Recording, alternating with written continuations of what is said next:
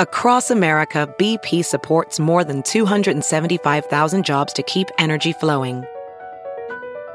Jobs like building grid-scale solar energy in Ohio and producing gas with fewer operational emissions in Texas.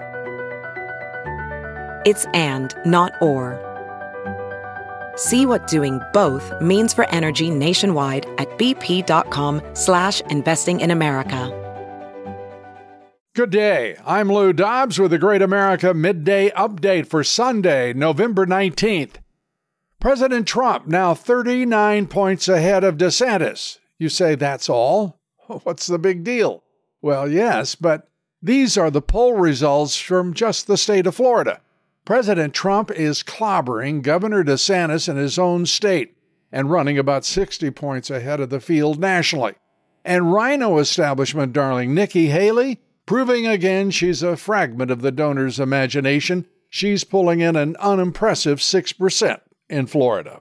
And how about Obama, forced to come out from behind that curtain to try to save his beloved Iran and the Palestinian Hamas terrorists? And Obama's puppet, Biden, enfeebled and foolish, trying to impose a two-state solution just as his master suggested, a two-state solution on Israel while they're battling Hamas in Gaza. Obama coming out to try to push the hopeless idea, but with no luck. Then he tried, how about a truce with Hamas? Prime Minister Netanyahu told them both to go stuff it. Israel means to destroy Hamas and Israel. And rebuffed, not even Europe would go for supporting the surrender that Obama and Biden proposed, so Obama has now slinked back into the shadows. Before anyone could ask him why he isn't using his influence with Iran and the Arab states and the terrorist organizations to stop supporting terrorism, to accept Israel as a neighbor and nation state, and as a sign of good faith, to imprison the billionaire leaders of Hamas who were holed up in Qatar and throw away the keys.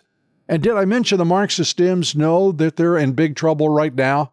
They're beginning to fear their house of hoaxes and conspiracies of lowlifes, high crimes, deceit, lies, thefts, and fraud and treason are just about ready to unfold before the public eye. In God we trust, and the congressional investigating committees. Our guest today on the Great America Show is the Gateway Pundit's founder and chief editor, Jim Hoft.